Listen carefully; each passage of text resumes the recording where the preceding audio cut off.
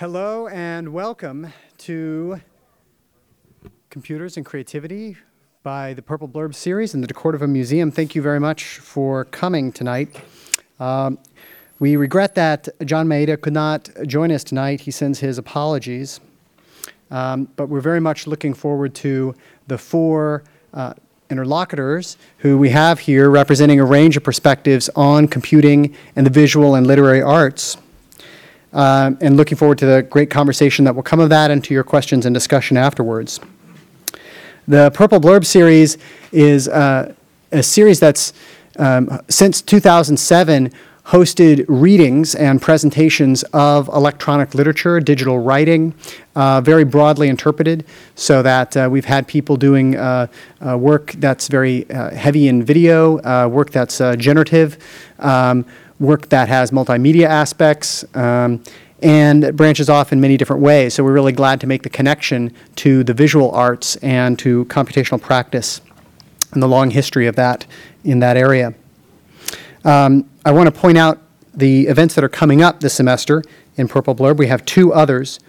On Thursday, March 31st, 4 p.m., in MIT's room 2105, Amaranth Borsuk will be presenting Between Page and Screen, a work that engages with not only augmented reality, but also poetics and the book arts. It'll be a fascinating presentation and talk of a piece that I've seen recently at the ELO's conference at Brown, which John Cayley organized. Then on May 7th, that's a Saturday, at 3 p.m. in MIT's room 2105, we have Brian Moriarty, the creator of Wishbringer, Trinity, and Loom, and two researchers and digital media creators from MIT, Clara Fernandez-Barra and Zuzana Huzarova, who are presenting about interactive fiction, graphical adventures, and electronic literature. And we hope you can make it on that day. That program is also part of the Boston Cyber Arts Festival on May 7th. So with that, I want to introduce my collaborator, Emily Sillet, who worked with the DeCordova Museum to bring this panel together, and who's going to introduce the members of the panel.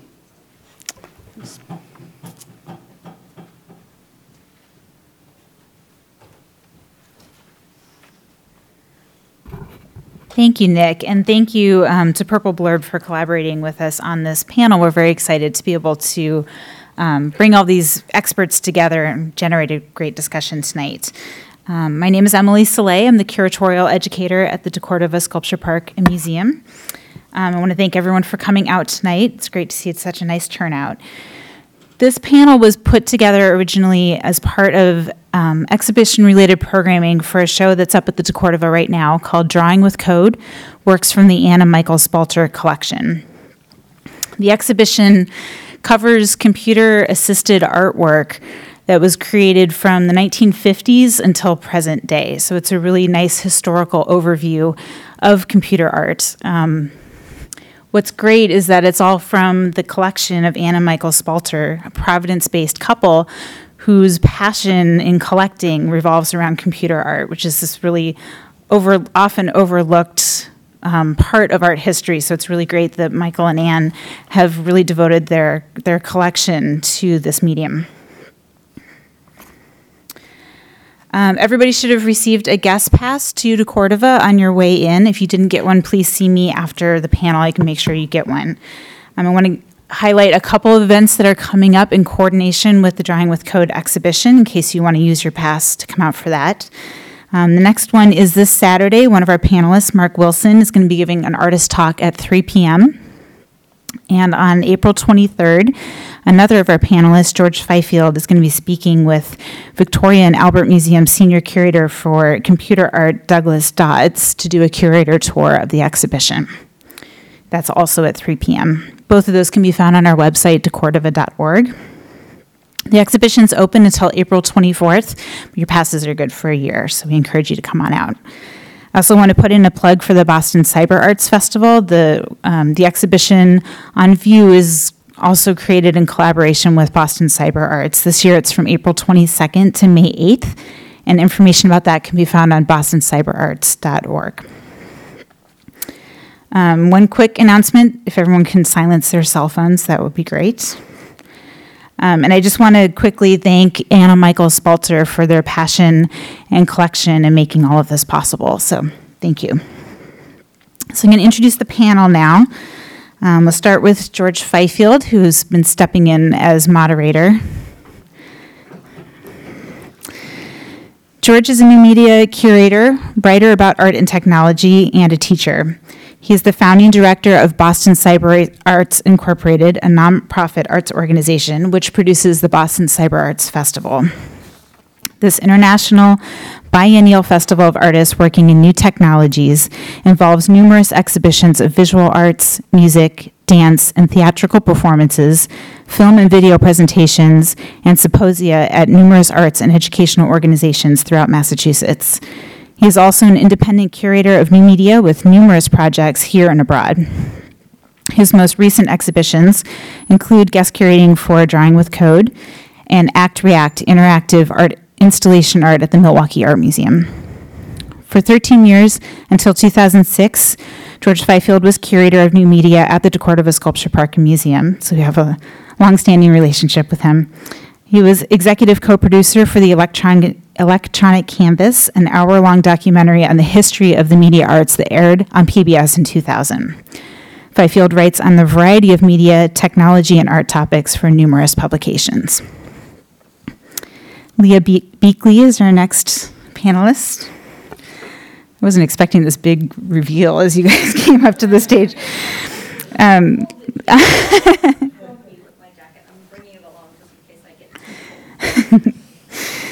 Leah Beakley directs the MIT Media Lab's High-Low Tech Research Group, which investigates the integration of high and low technology from cultural, material, and practical perspectives, with the goal of engaging diverse groups of people in developing their own technologies.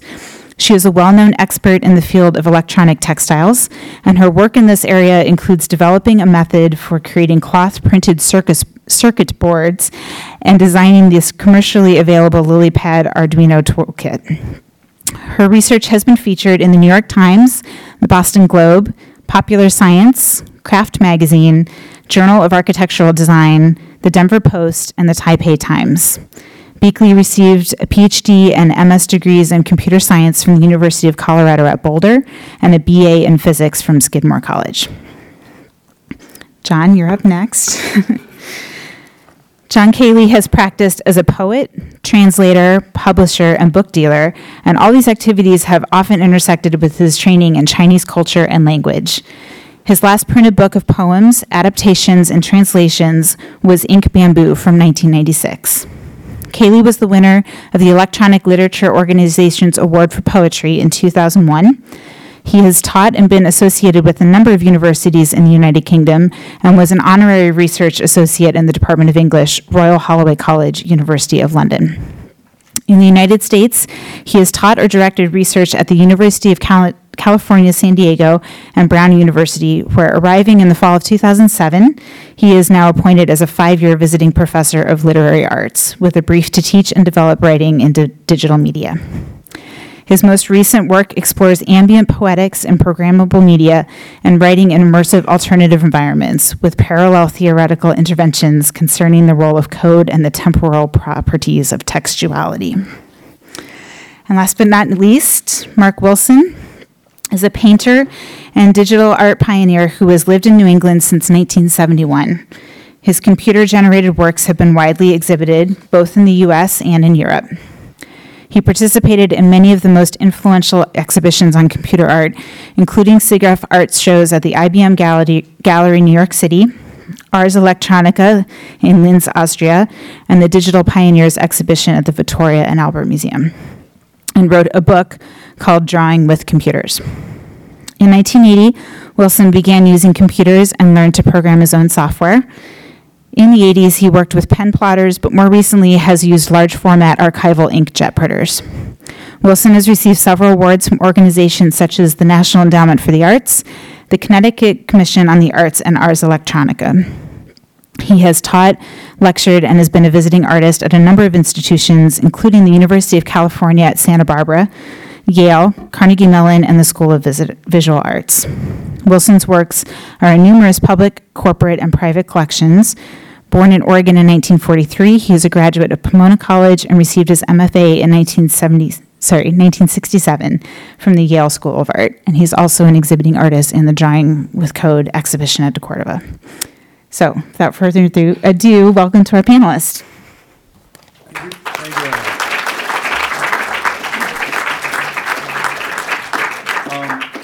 Is this on? Yes. With John's absence, I've been thrust into the role of moderator here, and so I'll start off. And but also very interested in hearing what all the other panelists have to say. I want to, as the curator, as someone who's not a practicing artist, I sort of want to start by talking a little bit about Drawing with Code and the ideas that it brought up in my mind as I was putting it together. And it was a fascinating project. Truly, I don't think I've ever curated a show before that I learned so much doing doing the curating. It was a phenomenal piece of history I wasn't aware of. To sort of correct Emily a little bit, it is a show of computer graphic prints from the beginning of the people who were doing this up to the present, but it is about the pioneers in this field. And so the most recent work is recent work done by people who were working in the 50s, 60s, 70s. Marcus, probably the latest of these people, since you didn't start into the beginning of the 80s. This is a group who called themselves the Algorithms, in that they were really trying to use algorithms to create visual art. And it was a difficult task in the beginning. And I want to just show you just 4 pieces from the show. And there we go. There we go.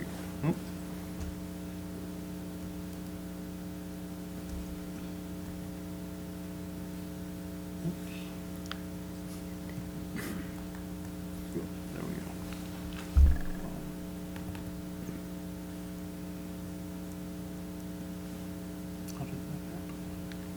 Oh, there we go. Yeah, perfect.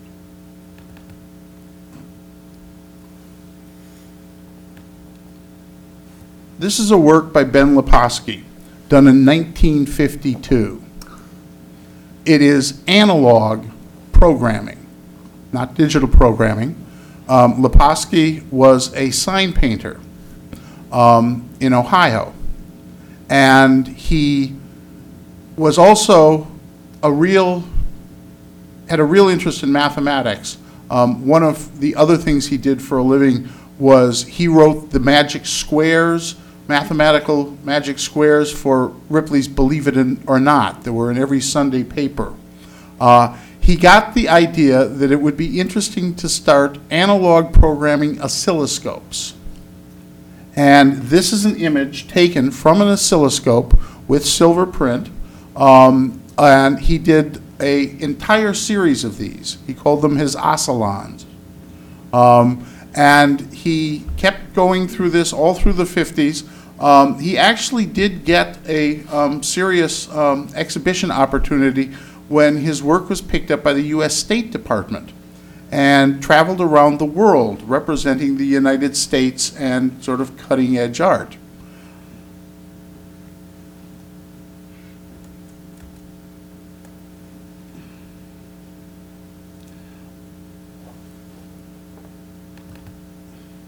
Frieder Nake. Frieder Nake was a mathematician living in Stuttgart, Germany, who fell under the sway of a number of German theorists about the potential for using these brand new digital computers for visualization, and became one of the very first artists ever to have an exhibition in Stuttgart at an art gallery of his work. Now, just to sort of lay the idea at the time here, these are people who were working on mainframe computers that they had no control over when they were going to be able to use. Universities and other organizations, some private companies, and they were done in Fortran, on punch cards. You were not allowed to even feed the punch cards into the computers. You had to hand them to an acolyte who would run them after hours because, of course, you couldn't do something as dilettantist as make art on a computer during working hours. And often as not, in the words of Harold Cohen, you would come back the next morning to find that the computer was saying that you were missing a comma in line 73. Cohen went on to add that if the computer was so smart, why didn't it just put the damn comma in there? And then you'd start all over again. So here we have these very early attempts at what can be done with this kind of work.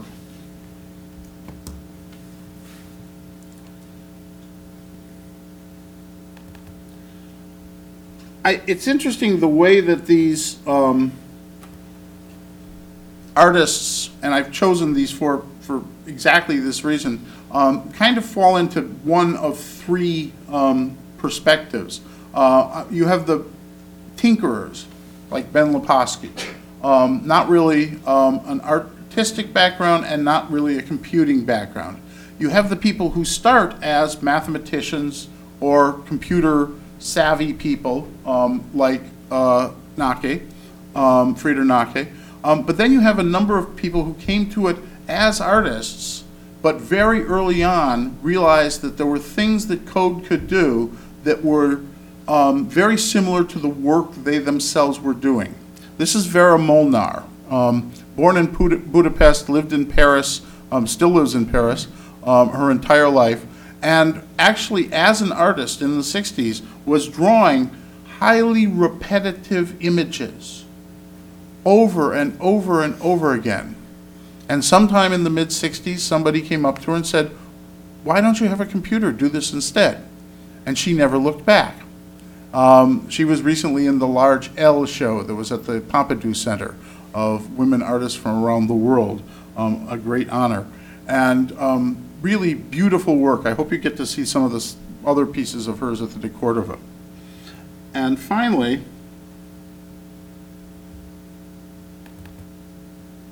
Manfred Mohr, born in Germany, but lived all over the world, finally coming to Paris in the mid-60s and earning a living as a jazz saxophone player.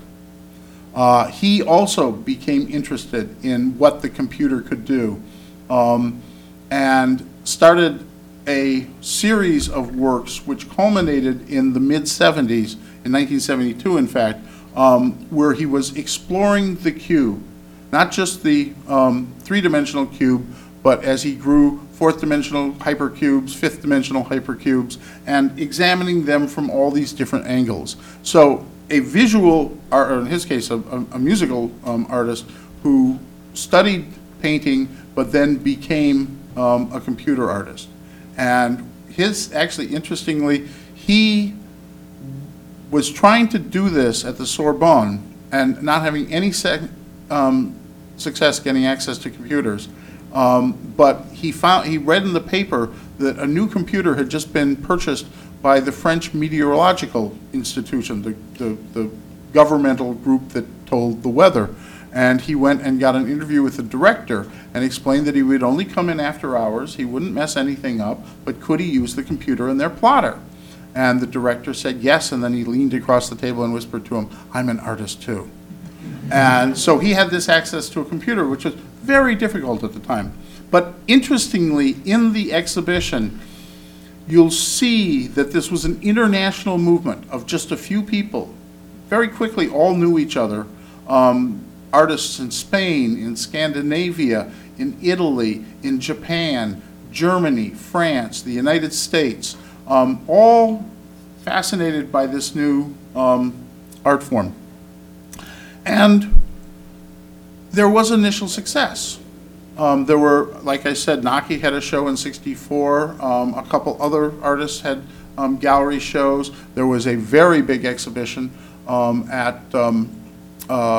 in London at the London Institute of Contemporary Art called Cybernetic Serendipity that not just looked at the visual arts, but also people who were using computers for music and making robots and things like that.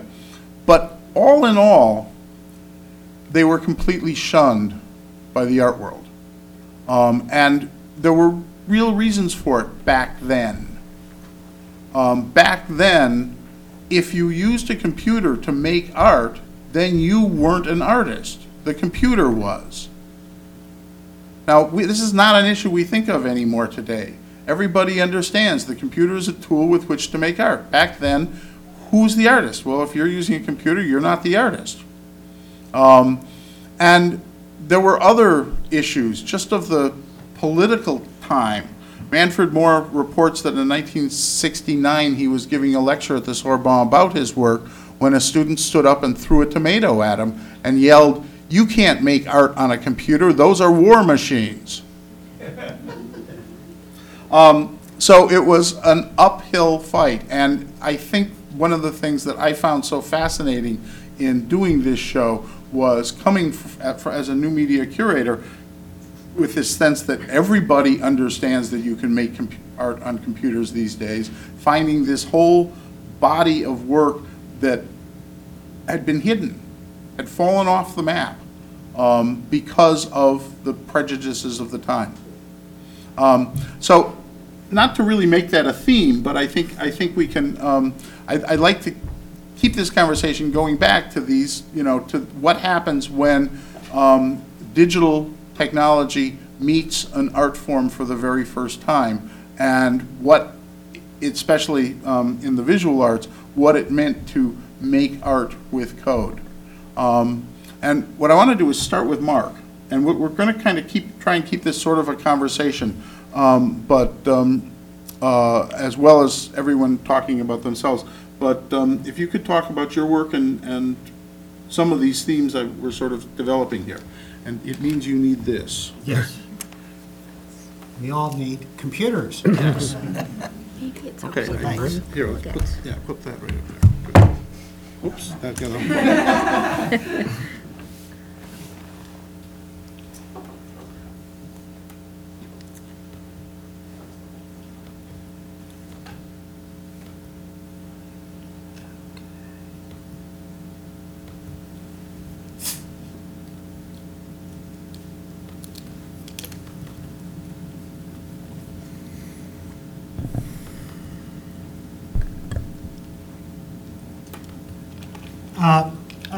I started my career as a painter. I went to art school and I learned to push paint around with a brush on canvas, and I really didn't know anything about computers.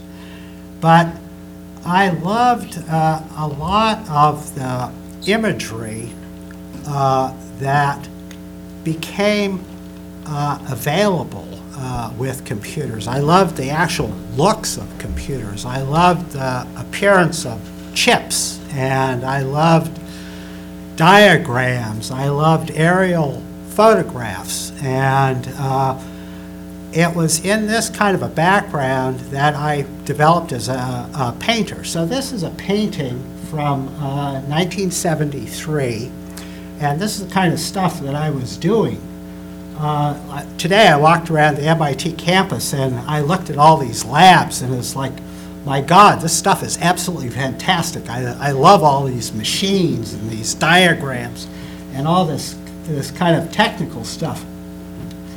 And my interest as a painter in this kind of imagery was to depict a kind of new landscape that was available. Like, for instance, the Italian futurists who were fascinated with modern life, with speed, with automobiles, with airplanes. I think that artists have always been naturally drawn to the kind of things that surround them. And it was in this kind of context that I developed as a painter. So this is like a painting on canvas. It's about 6 feet by 6 feet, and as you can see, it's very, very complex. It took me months and months to do these things. I did them with a ruling pen, and if you look up in the upper left-hand corner, you can see a little green circuit board with a bunch of chips on it. So this painting was done in 1973, and about 1980, I joined the personal computer revolution that was happening at the time. That all these machines, which had formerly only been in large institutions, they were very expensive, they were difficult to use, and the artists had very limited access. But all of a sudden, that all changed with the revolution of Apples and TRS-80s. And so in 1980, I bought a Texas Instruments TI-99 4A computer, which is by today's standards, is an incredibly primitive device. But it had a 24 by 36 character mapped color display. And when I bought this computer, I had to do two things. First, I had to learn how to program it and how to do something with it, which was somewhat of a challenge. And I wasn't interested in any of the software that was available. And my background as a fine artist led me to get involved with programming. And so I learned a little bit about programming. And I realized that programming is a very natural extension of a lot of the concerns of 20th and 21st century artists. It's a great deal of abstract art was involved with a kind of procedural process that is very directly analogous to writing software. So I learned to write software, and then I had to figure out some way to make art with this machine. I decided that instead of using the kind of ephemeral color display on the computer, I would use what was a very common device at the time, a pen plotter, which is simply a mechanical device controlled by a computer that could be programmed to draw a line from one point to another. So I hit upon this technique of using this pen plotter and this display from the Texas Instruments computer to map these characters onto the paper. And I was also interested, as a painter, I was interested in creating complex, colorful images. But these machines would only draw lines, so I had to kind of fudge this in a way to take the limited capacity of this line drawing instrument and try and turn it into a more painterly device. So this was done 30 years ago, and I hit upon this procedure of mapping these characters onto the paper. And you could program the computer and you could structure this character. And I basically have been using this methodology ever since. And it served me well. And as I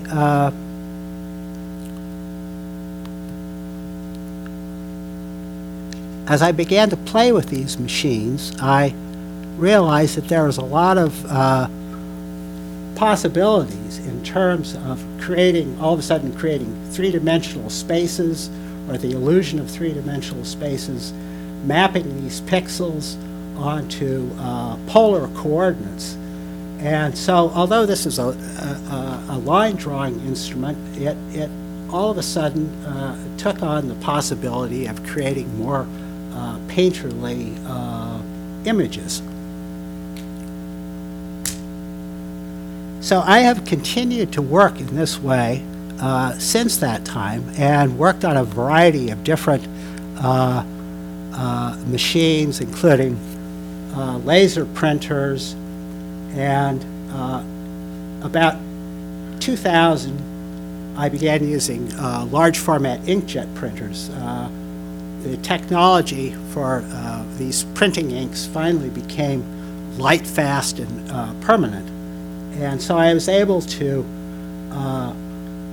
use the inkjet printer to achieve even more of a kind of painterly effect with my software. This, for instance, is a print on paper that is 24 inches by 72 inches. It could be much larger, of course, but again, I'm using this sort of pixel mapping technique, this methodology that I developed, and it also allows me to create this very finely, exquisitely textured imagery with the printer and the software. Lastly, this is a recent image that again is done with the inkjet printer, and you can see that I've sort of alternated between flat two-dimensional imagery and three-dimensional imagery, although fairly abstract. This is a recent work from a year ago done with inkjet printer. And again, you can see that it has a lot of detail, and it uses this kind of pixel mapping technique that creates almost kind of a grammar, a visual grammar in the finished picture. So this gives you an overview of my work, and it's true that in the early days there was I don't know if contempt is perhaps too strong of a word, but it was certainly, the art world gave us all a cold shoulder. It's somewhat ironic in the sense of 20th century art, which always prided itself on being very avant-garde and cutting edge, could at the same time be very conservative in a way. And the idea of people using computers was really rejected by a lot of the fine art world. I think a lot of these artists, like myself, were so intrigued and so mesmerized by this whole process that in some way we didn't really pay any attention to what the art world thought of us, because it was such an incredibly fascinating experience, and it turned out to be very rewarding in terms of the kind of visual discoveries that we were involved in. Not entirely true. Manfred Moore, in his talk previously at the De Cordova, said that at one point in the 70s he simply declared he was never going to tell anybody in the fine art world that he used a computer. Just when he mentioned it, conversation stopped and the room got cold. And so he was just not going to mention that anymore.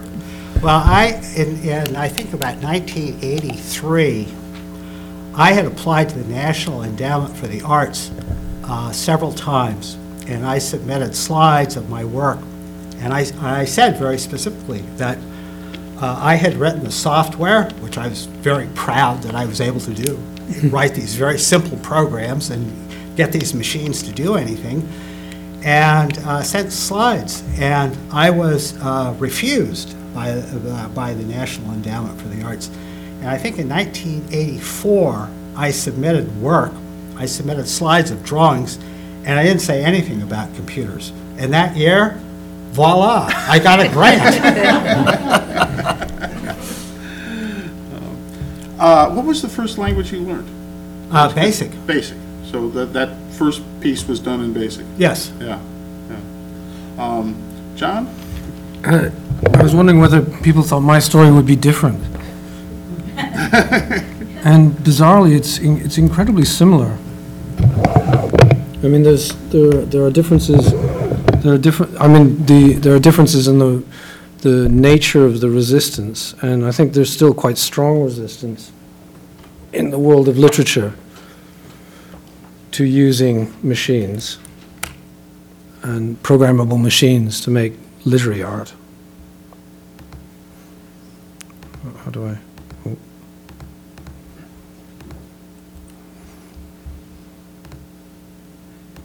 Oh. I'm going to get my visual aids up. Oh. These are always... Can I make it a slideshow, Nick? I can help you do that. That might be more trouble than it's worth. Oh, okay.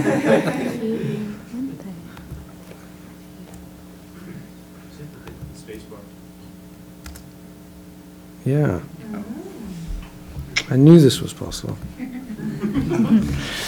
Okay, so, but I mean, we don't have to look at this at the moment, and it's not very easy to see. But what I wanted to say first was, but I don't want it to, I don't have to pause it. It's always something. Okay, we're good. What I wanted to say first was I'm very, very grateful to Nick for roping me into this excellent event, and to George for curating a show of drawing with code. I was aware of the work of the algorithms minimally, and then saw an exhibition at the Victoria and Albert Museum in London called Digital Pioneers, which was last year? Yeah, 2009. February, yeah. And it sort of completely was so much better than I shouldn't say that.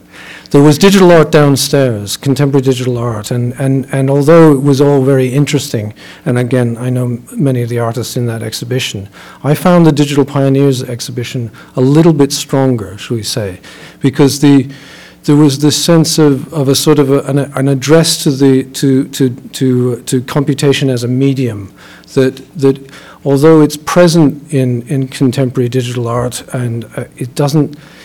It was there from the beginning with many of the people that George has already introduced, and with Mark Wilson. And so it was very exciting to see that work. And then to hear Manfred Moore talk, and then Jean-Pierre Hébert talk recently in Providence, that was also very exciting.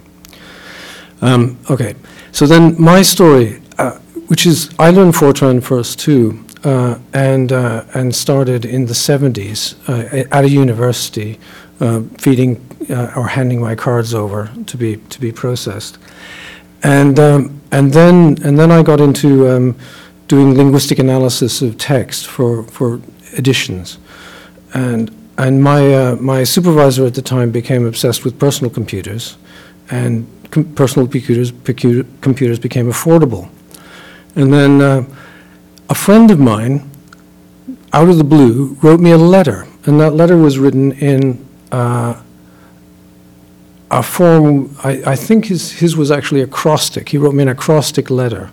In other words, there was D for, D was replaced by the word dear, E was replaced by the word, say, eat, A was replaced by the word R, etc. Right? You get the idea. It's a sort of code, and it's a very interesting sort of code. And it's something that it's also something that's easy to program. So immediately I thought, oh, well, that's interesting. It produces a funny text, a text which only has 26 words. Right? So you're able to do strange things like write all of literature with just 26 words by replacing the letters with the words. I thought that was fascinating, and so I started to do it, and then I discovered that there were literary practitioners, serious literary practitioners, who were experimenting in the same way. There was Emmett Williams, who American living in Germany, and a Fluxus artist. Then I learned about Jackson McLough, who was a sort of fairly also Fluxus artist, and a serious poet who died quite recently and has a huge body of work. And he worked in this way as well. And then John Cage, and people who became part of my own specific field of what I prefer to call writing in digital media, actually did programming for Cage. When Cage produced these, again, mesostics, where he did this process of reading through a text, looking for words that contained the letters, say, of a name. So he read through Ezra Pound's cantos, looking for words that had an E in them, and then a word that had a Z in them, a Z in them, and so on, right? And these produced texts which to me were interesting, although they were considered by the literary world to be a little bit of sort of game playing, right? Too ludic, as it was called at the time. Tinker toys. What are you doing? Not serious. You're not actually writing, are you? This is still a problem for me, actually, I'm over it. But luckily, I was a poet, and poets are allowed to do. Poets are supposed to treat language as if it's a type of material, and to do things with it that are at the possibly at the sublexical, below meaning. Rhyme is below meaning. Assonance is below meaning. You can't look it up in a dictionary to find out what it means, is what I mean. And so it was okay for me to play these sort of games, I thought. So I continued. And that kind of worked because as you progressed into the 80s, eventually we had, the network was establishing itself, and the watershed was the mid-90s, when suddenly there was a browser that allowed people to use the what was to become the World Wide Web, and there was this notion of hypertext at the time, which is now familiar to everybody, hypertext. And also in the 90s, a literature developed, which was a hypertext literature. It was believed by my colleague, predecessor at Brown, Robert Coover, that a large proportion of fictional writing practice would migrate to hypertext because it was a flexible and interesting way to write fiction. And that hasn't panned out. We all use hypertext. We don't read, or we don't, we do, it's possible to read hypertext, or fiction as hypertext, but hasn't become a form that has persisted or become popular. And meanwhile, there's also the poets in the background just wanting to do whatever might be possible with these machines, and I was one of those. So skip a whole lot of time there, and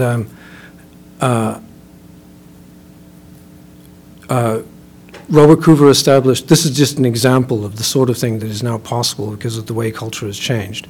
Robert Coover introduces electronic writing into an MFA creative writing program at Brown. So we used to have one, now we have 2 writers a year who work in a genre which is called electronic writing. There are all sorts of problems with this, but it's happened. And now I teach there, and in fact they just made me regular faculty.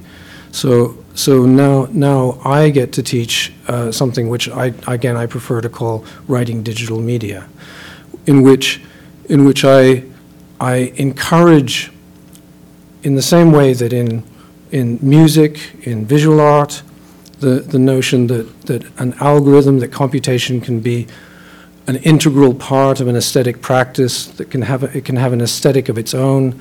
I purvey the idea that in writing that might also be possible, right? And the way that I do that, for instance, this is a piece from a thing I've got going called a collaboration with Daniel C. Howe called the Readers Project, and this would be live, and the different colored areas are places where little agents are reading through a text. And they move through the text like it was a grid. And they look for certain linguistic features in their neighborhoods. And they may not just move in the way that we would normally move, assuming that's natural, to go along a line and then quickly back and then along a line and then quickly back, right? Very natural. And these things do slightly different. They might go up and down a bit. If they find things nearby that are of literary interest, they might vary. And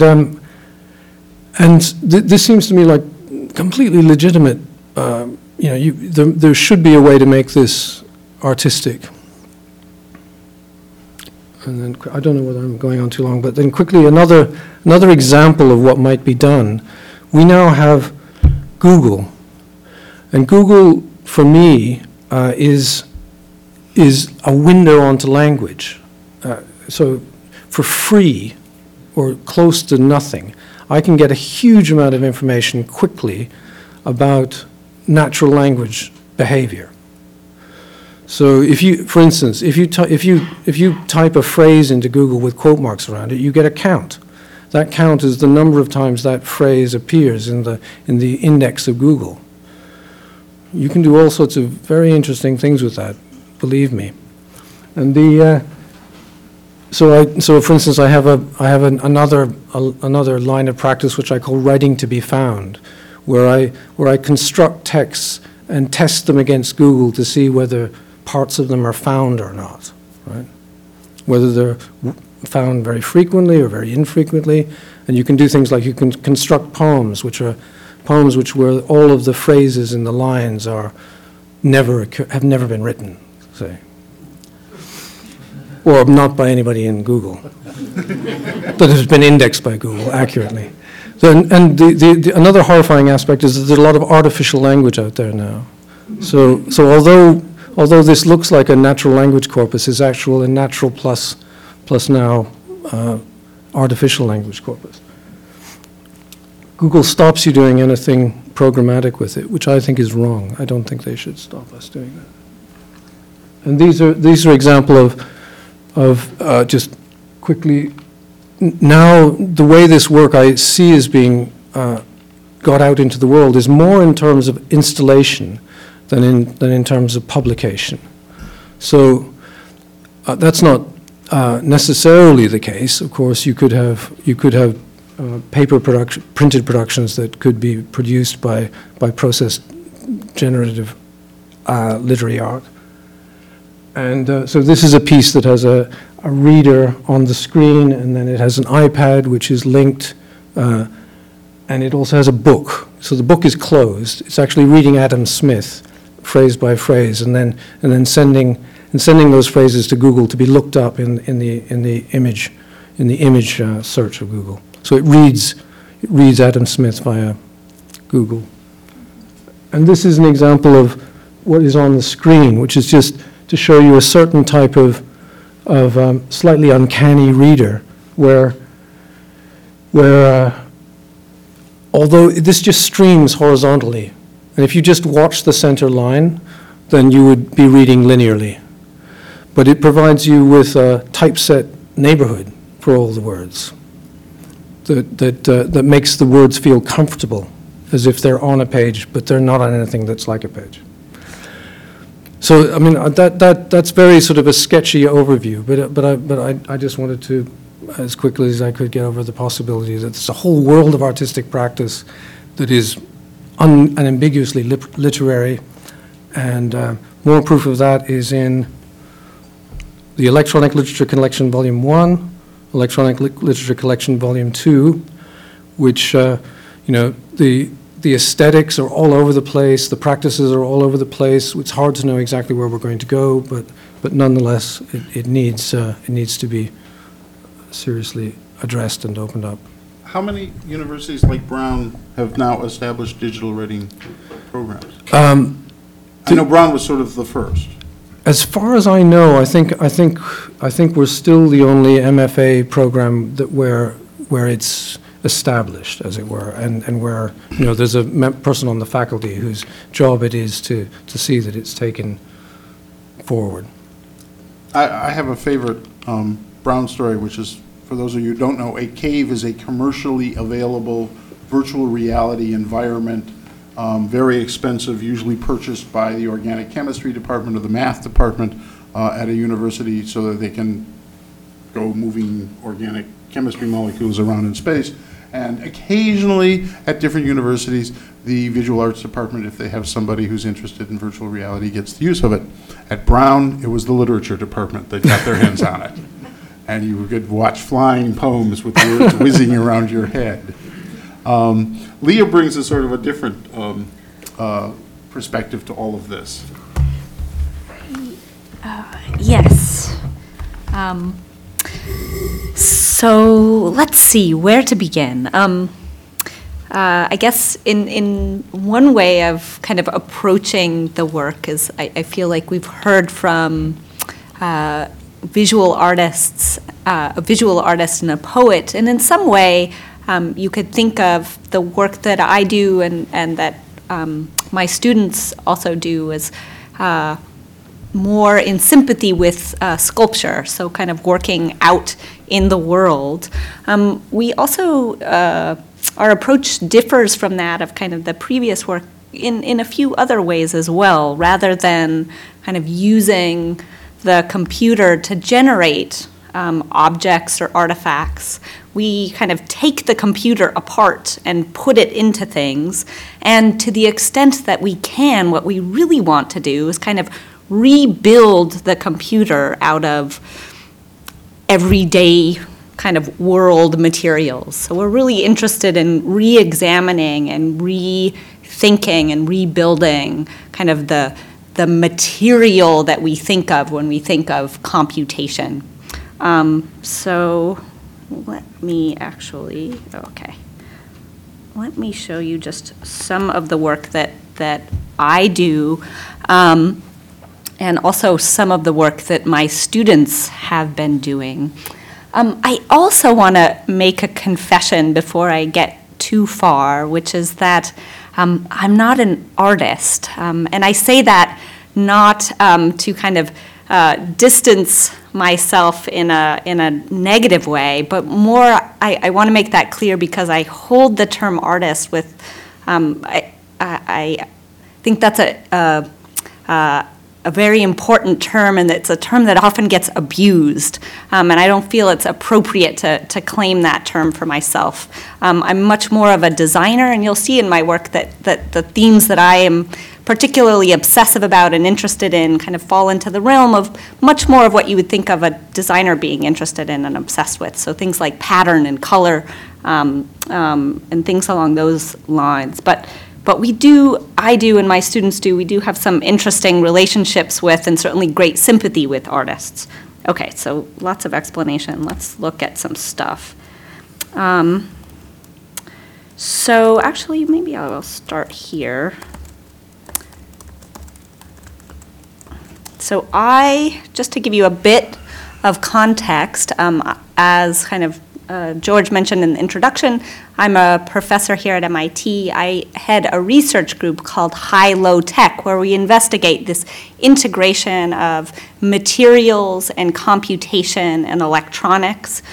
We do some design and engineering work along those lines, and then we also do some work in trying to make tools and processes that enable other people to work in a similar way.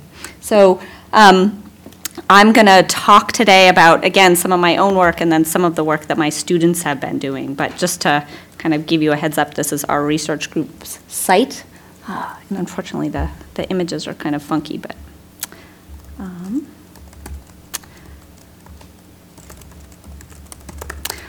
now I just want to show you images of a few projects that I've worked on that give you a sense of the kind of stuff that we do. So maybe starting with a simple project.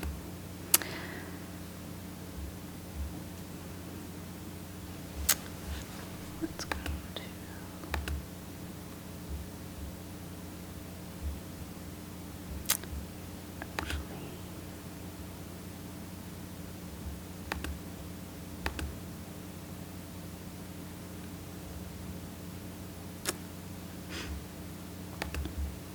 So this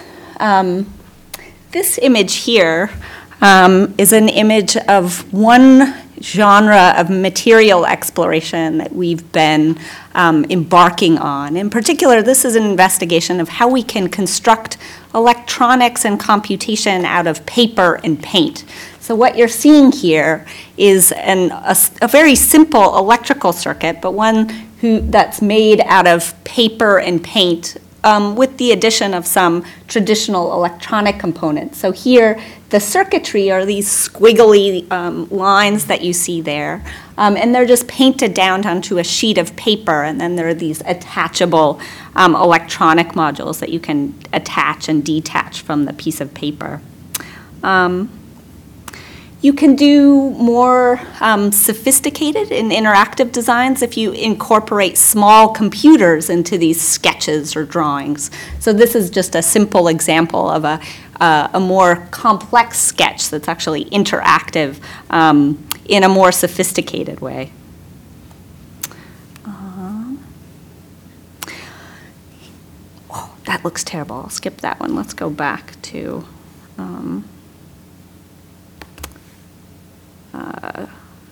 here, and I'll show you actually what might be easier to do is show you some of this stuff on here.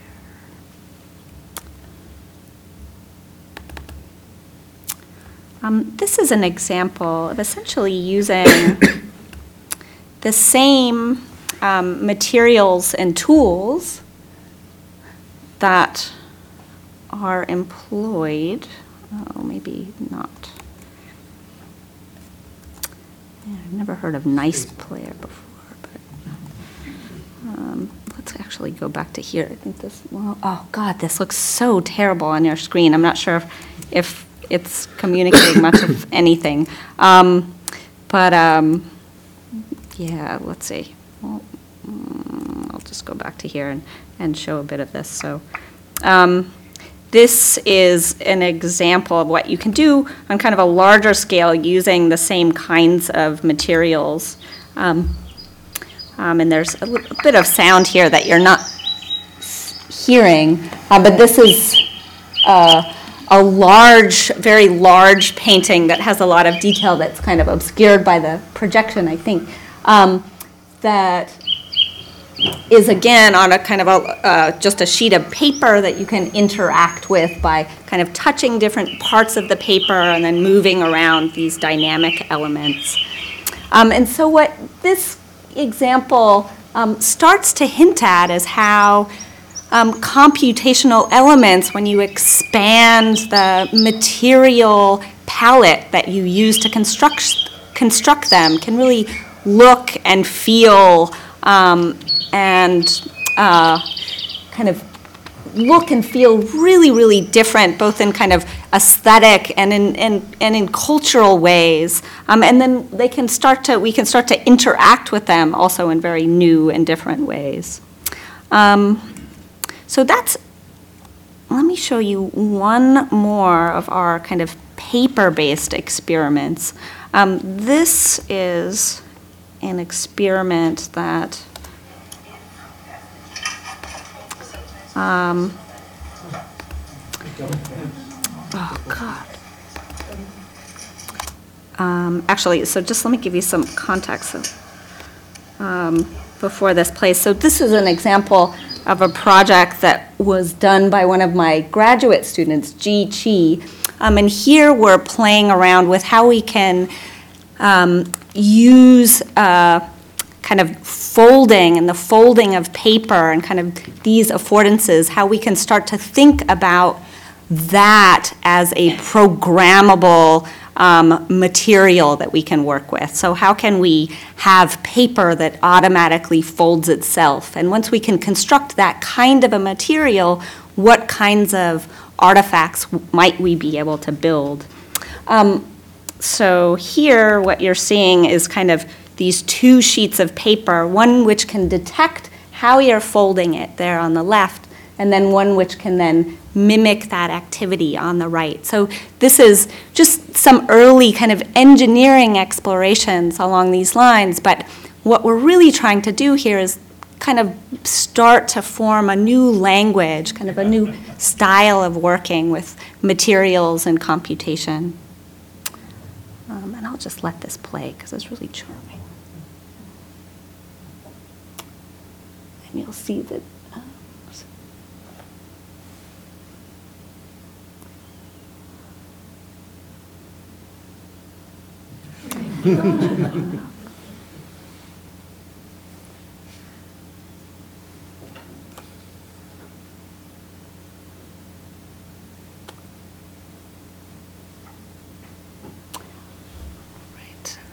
there's a kind of a nice moment that I wanted to leave it on for here where you actually kind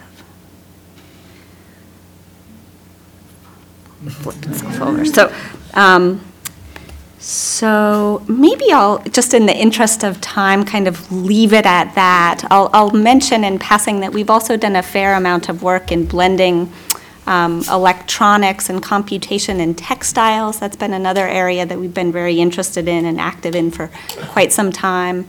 And one of my students currently is really engaged in kind of using traditional processes like gilding and sculpting to actually construct electronic elements of various sorts. So, and you can find more information about a whole range of projects up on my website and my research group's website.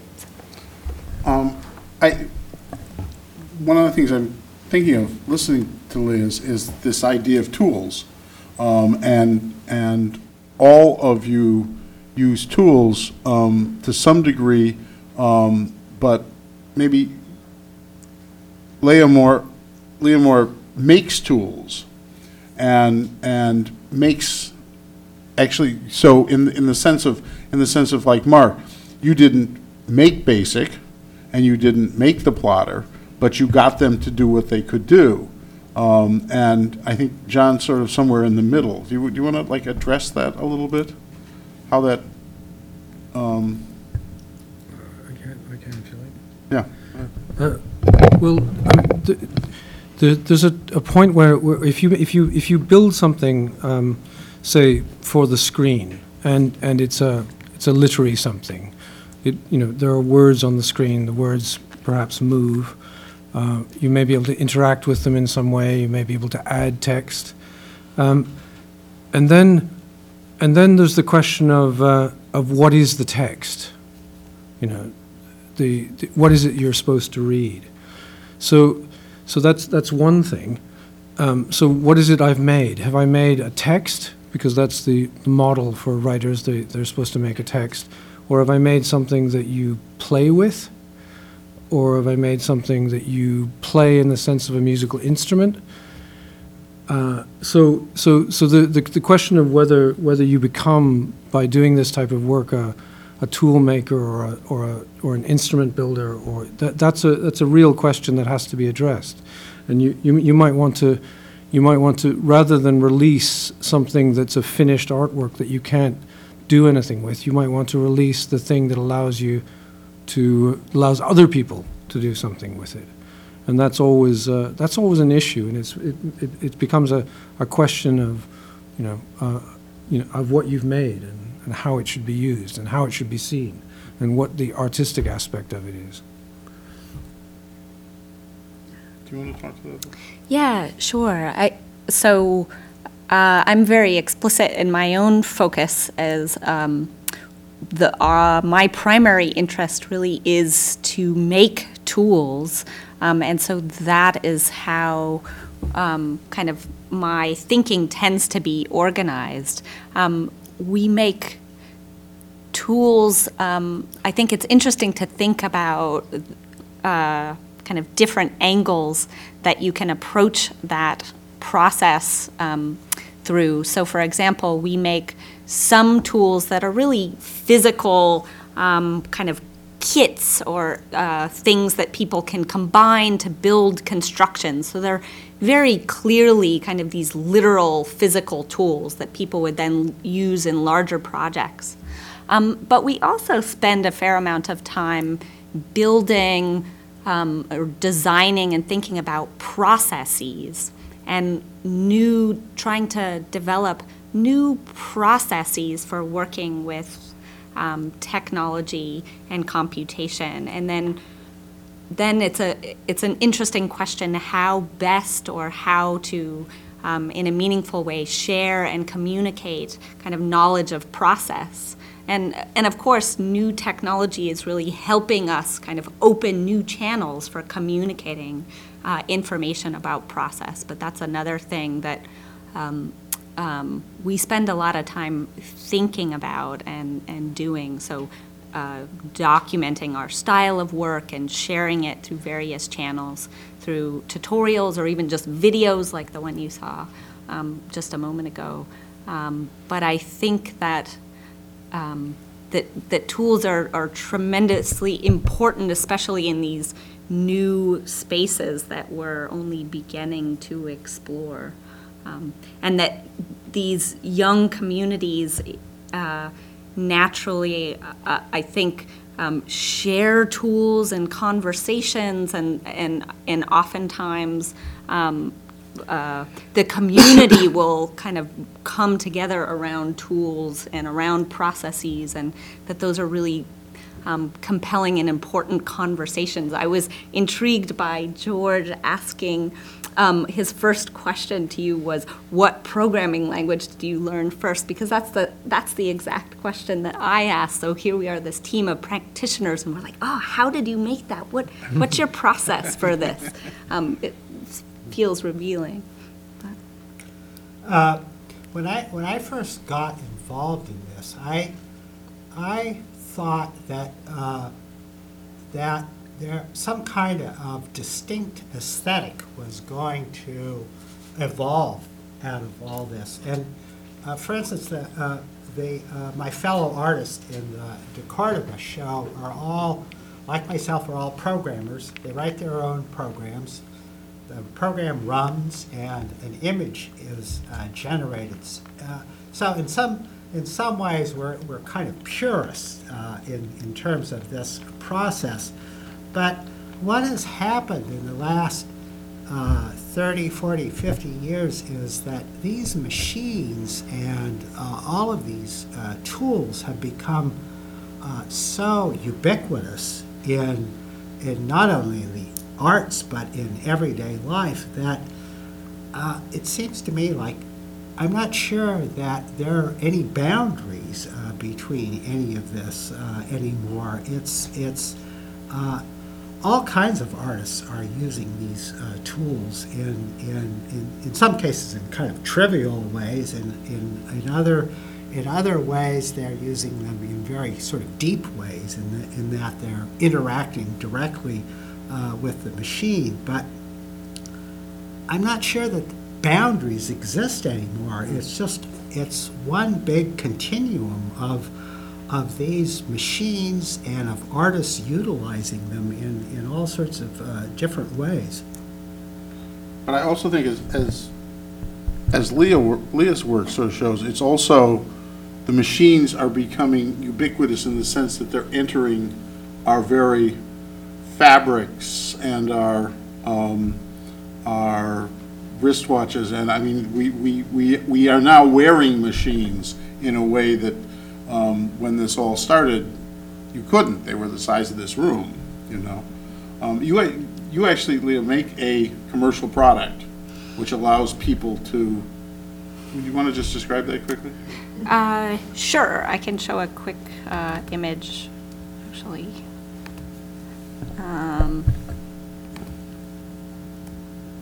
Now, what was the magic slideshow trick from here? Did that guy leave?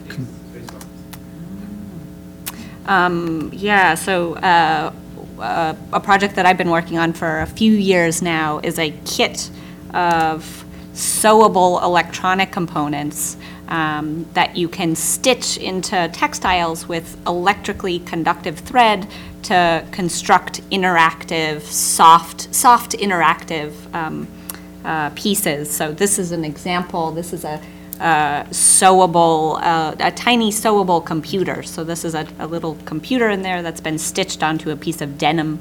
And again, you can see that this is a really different looking and feeling computer than maybe the ones that we're used to. This is a picture of the commercial kit. So the translation of the initial design that I showed on the last stage into a mass-produced kit, and it consists of a little sewable computer in the center, a spool of conductive thread, and then an assortment of these sensors and output devices like lights and motors and light sensors and temperature sensors. And so that's what that looks like here, just a couple of images of constructions that people have made with the kit. This is a piece of interactive needlepoint embroidery made by Becky Stern.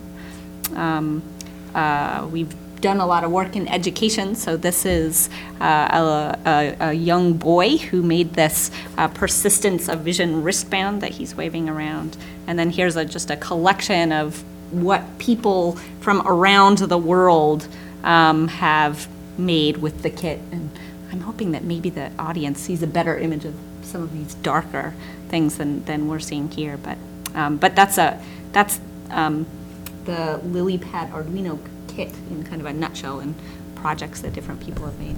So it's a tool for other people to make Yes. fashion, which is another art form. Exactly. Yeah. Yeah. And you can, and back to the question, I'm not sure if a new or a uniform aesthetic emerges from this. In fact, it clearly kind of doesn't. But what I think is interesting that this starts to point out about tools is that this, whatever it is, although it's not uniform, it's certainly different than kind of the hacker kind of engineering-y aesthetic that is, prevalent and identifiable, at least in certain communities, kind of pre this tool. So those are some of the things that we're interested in. Yes, let's take, Maybe I just wanted to leave a comment that perhaps, could you use the microphone? oh, yes, we have a mic there.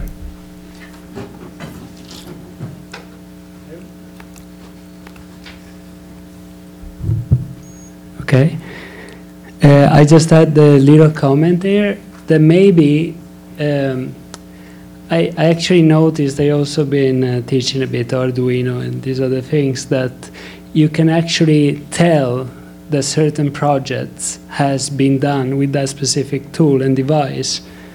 So even though you maybe don't know that there's processing behind it or Arduino behind it, while maybe in Mark's case, being more of a purist and working more from the scratch in some ways, it gives another feelings. You can't really sort of, it's some kind of a pure aesthetic that has certain spirituality into it and everything that can't really tells you more, sort of. So if you look maybe at a student project that has been using certain ready-made tools, then you can also read other sort of things and effects. Oh, there's that effect that belongs to that kind of ready-made tool and that effect. So maybe it's a little sort of, I haven't really thought about it or reflect about it, but I see a little thing there just at first sight. I guess I would comment that when I got involved in all of this, one of my goals was to try and make images that I thought couldn't really be made in any other way. And so, like, the speed and precision of the computer naturally led me to make these very complex images. This is not to say that some person couldn't make these images by hand. It's very unlikely they would. But my interest was to try and utilize the tools, the software, and the computing machinery to make something that really couldn't be made in any other way. I would, as a curator, I would add, though, that I think you're onto something, because this period of the algorithms who were learning to code themselves and using that code to make imagery was followed in many ways by a second period of Photoshopists. And Photoshop was one of those programs, is one of those programs, but at least in its initial use by artists, they all sort of became the same. You could, like you say, you could just see it and you went Photoshop. And in a way that I don't think you do with the Algorithm prints that are at the de Cordova. And it was very rare to find an artist who really was using it in a really unique and emotive way. And as time went on, and then everybody had access to it, it sort of changed. But it was really when it first stepped on the stage, it was so clear that it was all being used in a very similar way by a lot of people, and it sort of screamed, Photoshop. I agree, and I think the one of the attractions of the algorithm of this early work is that, in fact, it's strangely it's closer to processing. It's closer to expressive processing. It's about the algorithm as much as anything else, and I also agree that I mean one of the motivations that sometimes surfaces in my own work is the same sort of thing, to try and do something that only a computer could or would do, and then to test to see whether that is also an aesthetic for human readers or viewers. As an example, I mean, to go back to the Google, if I make these texts where every line of the text has to have a 0 count, so it may be a 3-word line, and it has to be grammatical in some way, but it has to have not be indexed by Google yet. But then to make the line joins, I make phrases that stitch I call it stitching the lines together.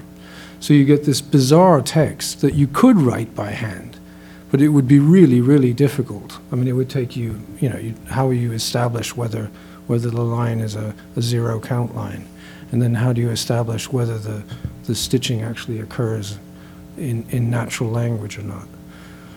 But you produce a text that is weird because it's never been done before. But then there's these bits where it seems to have been done before. So do you know whether or not something is a 0 count without checking it from Google? I'm sorry, I'm trapped in here. Forgive me. Can you just tell? No, you can't tell. You can't tell. You have to run. Yeah, I mean, you can guess. There's a lot of 0 count language out there. So, Ray, do you do anything with ambient power? Are you interested? That is not something that we've specifically focused on in our lab.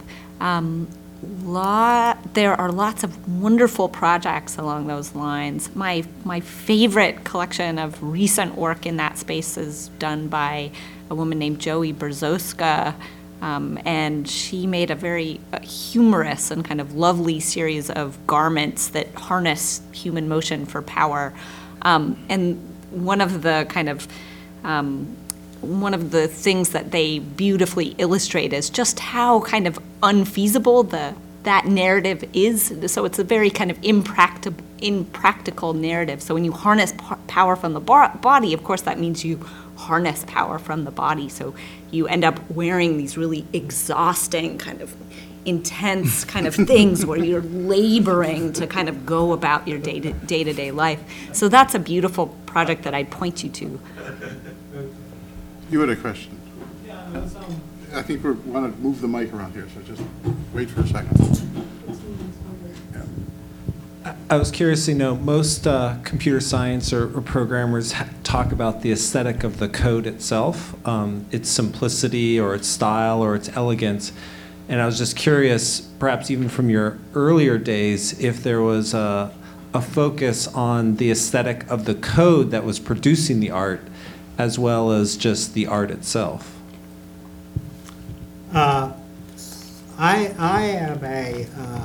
I would describe myself as an amateur programmer, and a very sloppy programmer.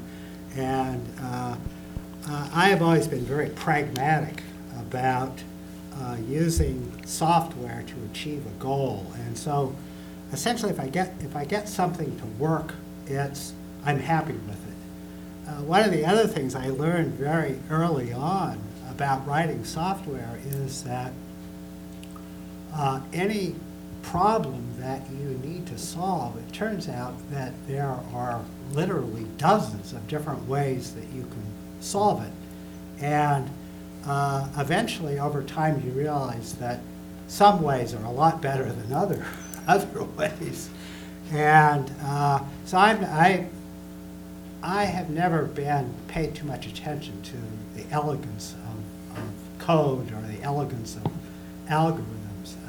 I know that from a mathematical standpoint, this is very important, and people regard it as a kind of an aesthetic process.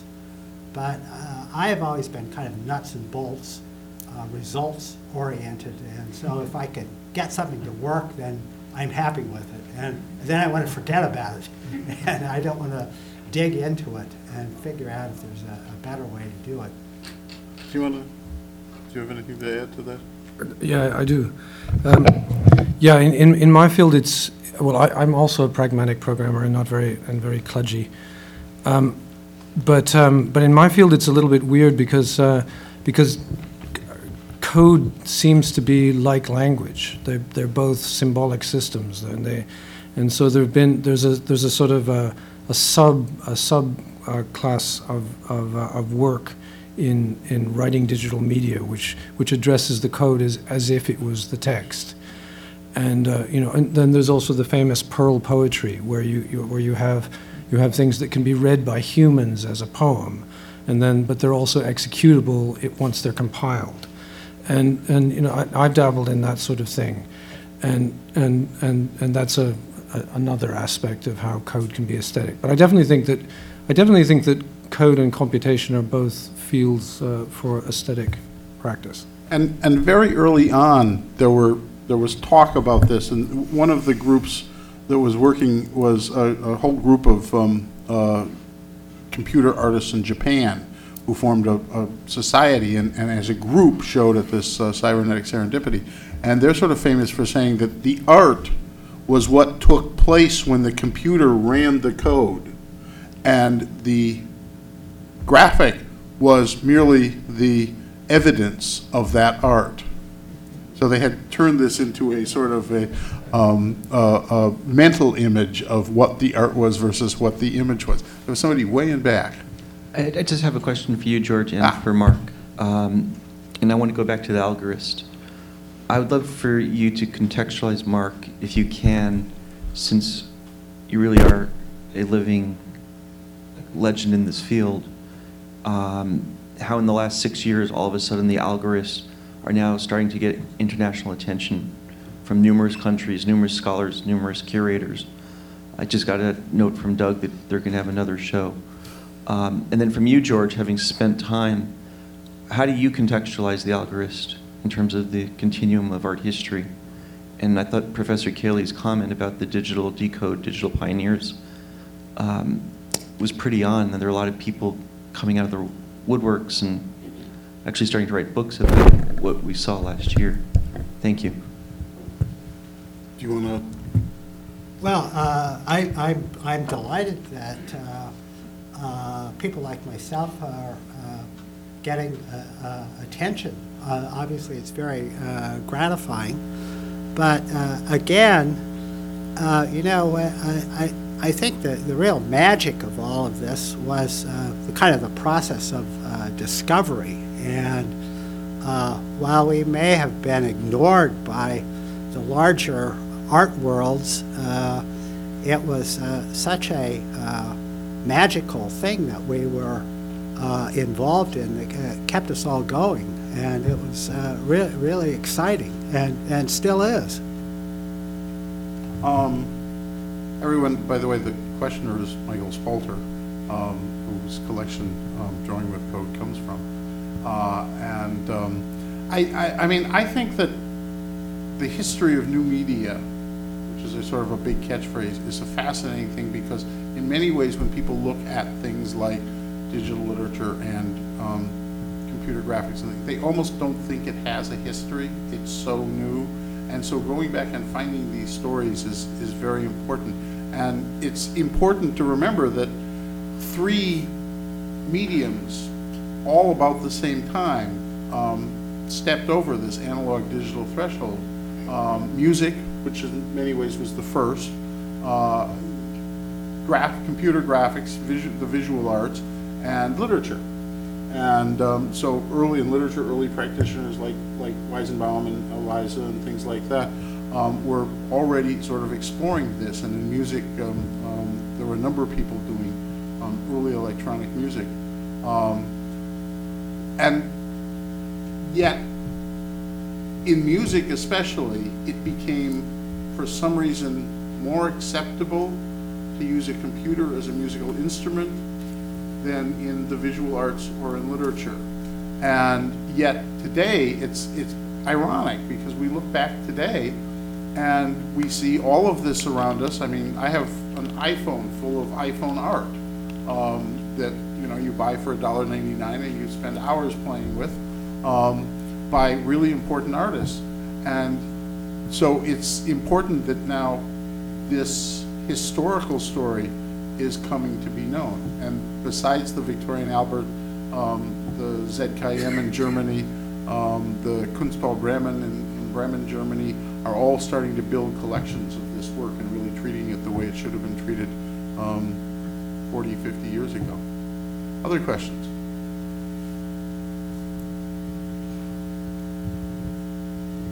Thank you. This may be a very naive question, but what's happening to the identity of the artist in this work? Meaning, how recognizable is the art? How recognizable is the artist in terms of attributing the art to artists when you see it? If it's programmable, then if it's programmed, then is it not reproducible very easily?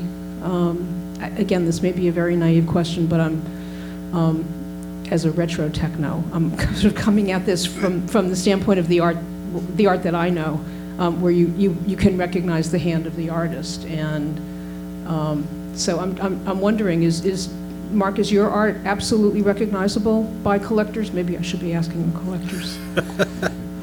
Well, I think that many of the artists do indeed have a strong artistic identity and a strong aesthetic identity, and I don't really think that there's any distinction between the so-called digital artist and conventional artist. I would just add that if you go and see Drawing with Code, you'll see that every single artist has this very, very unique set of problems they're working with, set of solutions they're coming up with that you can, and the last gallery in the show has Mark Wilson, Jean-Pierre Herbert, and Roman Verasco, and there's no way you could possibly confuse any single piece by any one of them with any single piece by any of the others. And I think the phrase you used was, can you differentiate in this work like you can between the hand of the artist? Well, I think what we're talking about here is just the mind of the artist. Right. I have seen the show. First, it's fabulous. Thank you. I guess I'm wondering, is it not, though, much more easily reproduced than other art? Can't you sort of figure out the code and much like, again, I'm coming at this from a completely naive perspective in MIT and being audacious enough to open my mouth about this, but much like Photoshop, I mean, at some point, isn't it pretty easy to make Mark's work? I completely... I think what you're asking is, can you forge code? Yeah. And I suppose it's possible. It's probably easier and more lucrative to just try and pick up a brush and paint a Picasso than it would be to try and come up with the code necessary to create a Jean-Pierre Herbert. But I don't know. I'm not a coder myself. Okay. I'll end, though, by saying that I thought it was a remarkable show, and I absolutely loved your work, and this is from somebody who collects drawing, so, whatever. In the middle, Emily. So my question is actually for John. I was wondering, do you know if there's with like the what you do with words and the way you like deal with language, is there anything in music where you find that people are doing the same thing with notes and maybe going through pieces that have been created to create their own, like doing the whole process that you described, but with music? Or if there's any artists you know of who are doing something like that? I can't quote you particular artists. I'd be really. I'm sure there's people working regularly with quotation from other works and sort of reincorporate. I mean, mixing, mashups. It'd be interesting. I bet you'd hear some really interesting sounds if you did something like that. But Yeah. There's a lot of processing in music. Yeah. Andrew may have the answer to that question. Just a quick response to that. Pass the mic back. And it sort of harkens back into about, I think, the 50s, but Colin Noncaro, who is an American composer who, in fact, and it's quite analogous to the early computing systems where he used punch cards. And Colin Noncaro was an expatriate. He lived his life in Mexico, but he decided that he wanted to make music that was impossible for humans to play, technically. So he made pieces for player pianos. And a player piano roll is nothing more than sort of a moving punch card, in fact. So he wrote these piano rolls, and the music that you hear is phenomenal, in my opinion. But it's, again, something that human hands could never play. Although it has been since transcribed, so you can hear different ensembles, different instrumentation playing it, and somebody that Frank Zappa had high regards for, too. So that pretty much. I think we have time for one more question. Over there.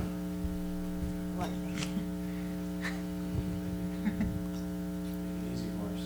I have a question about archiving and access to future technologies. So like at home we got SideQuest, disks, floppies, zips, all that stuff that you're trying to find out what can I plug this into now that operating systems are getting obsoleted. So that's one side of it, is the digital archiving, but then also you mentioned earlier about the archival paper or the inks that were previously used and those sort of probably disappearing over time concerns and all that. I've heard there's a program in Germany addressing that. It's a master's program. The current generation of inkjet printers have really excellent archival properties, and I think that if the works are taken reasonably good care of, they'll last as long as almost any other artwork, at least visual artwork. And for instance, all of my image files are PostScript files, which is a very in some ways can be a very, very simple kind of rudimentary way of describing lines and colors.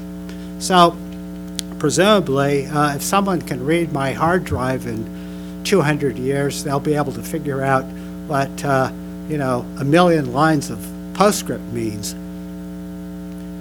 So, again, it's like art, any kind of artwork, if someone really wants to preserve it, if a collector is really interested in it and finds it of importance, they'll figure out a way to preserve it. And that's always been true in the past. If somebody makes a painting on a piece of Kleenex and a collector loves it, they'll figure out a way to preserve it.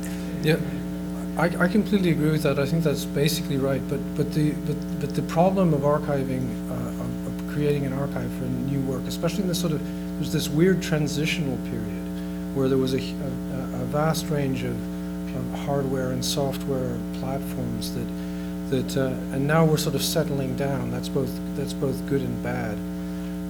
And I speak as someone whose early work is I can't run it myself without digging an old computer out of out of a cupboard.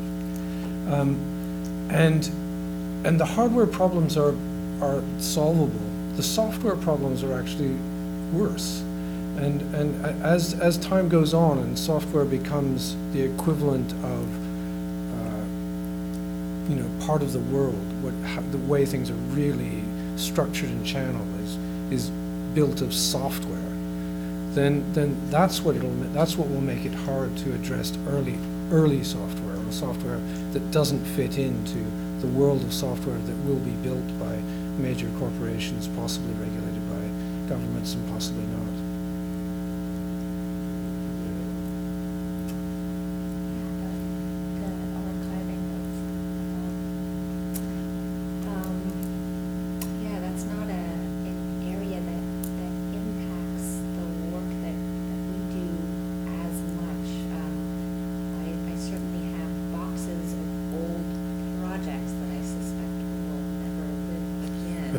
For a whole host of reasons. I think part of that comes from the integration of materials across media, and that is, and in particular, maybe the requirement of kind of electricity, that just kind of diversity of stuff can make the upkeep of a work and also the archiving of a work especially challenging, just because there are more media to take care of and to attend to.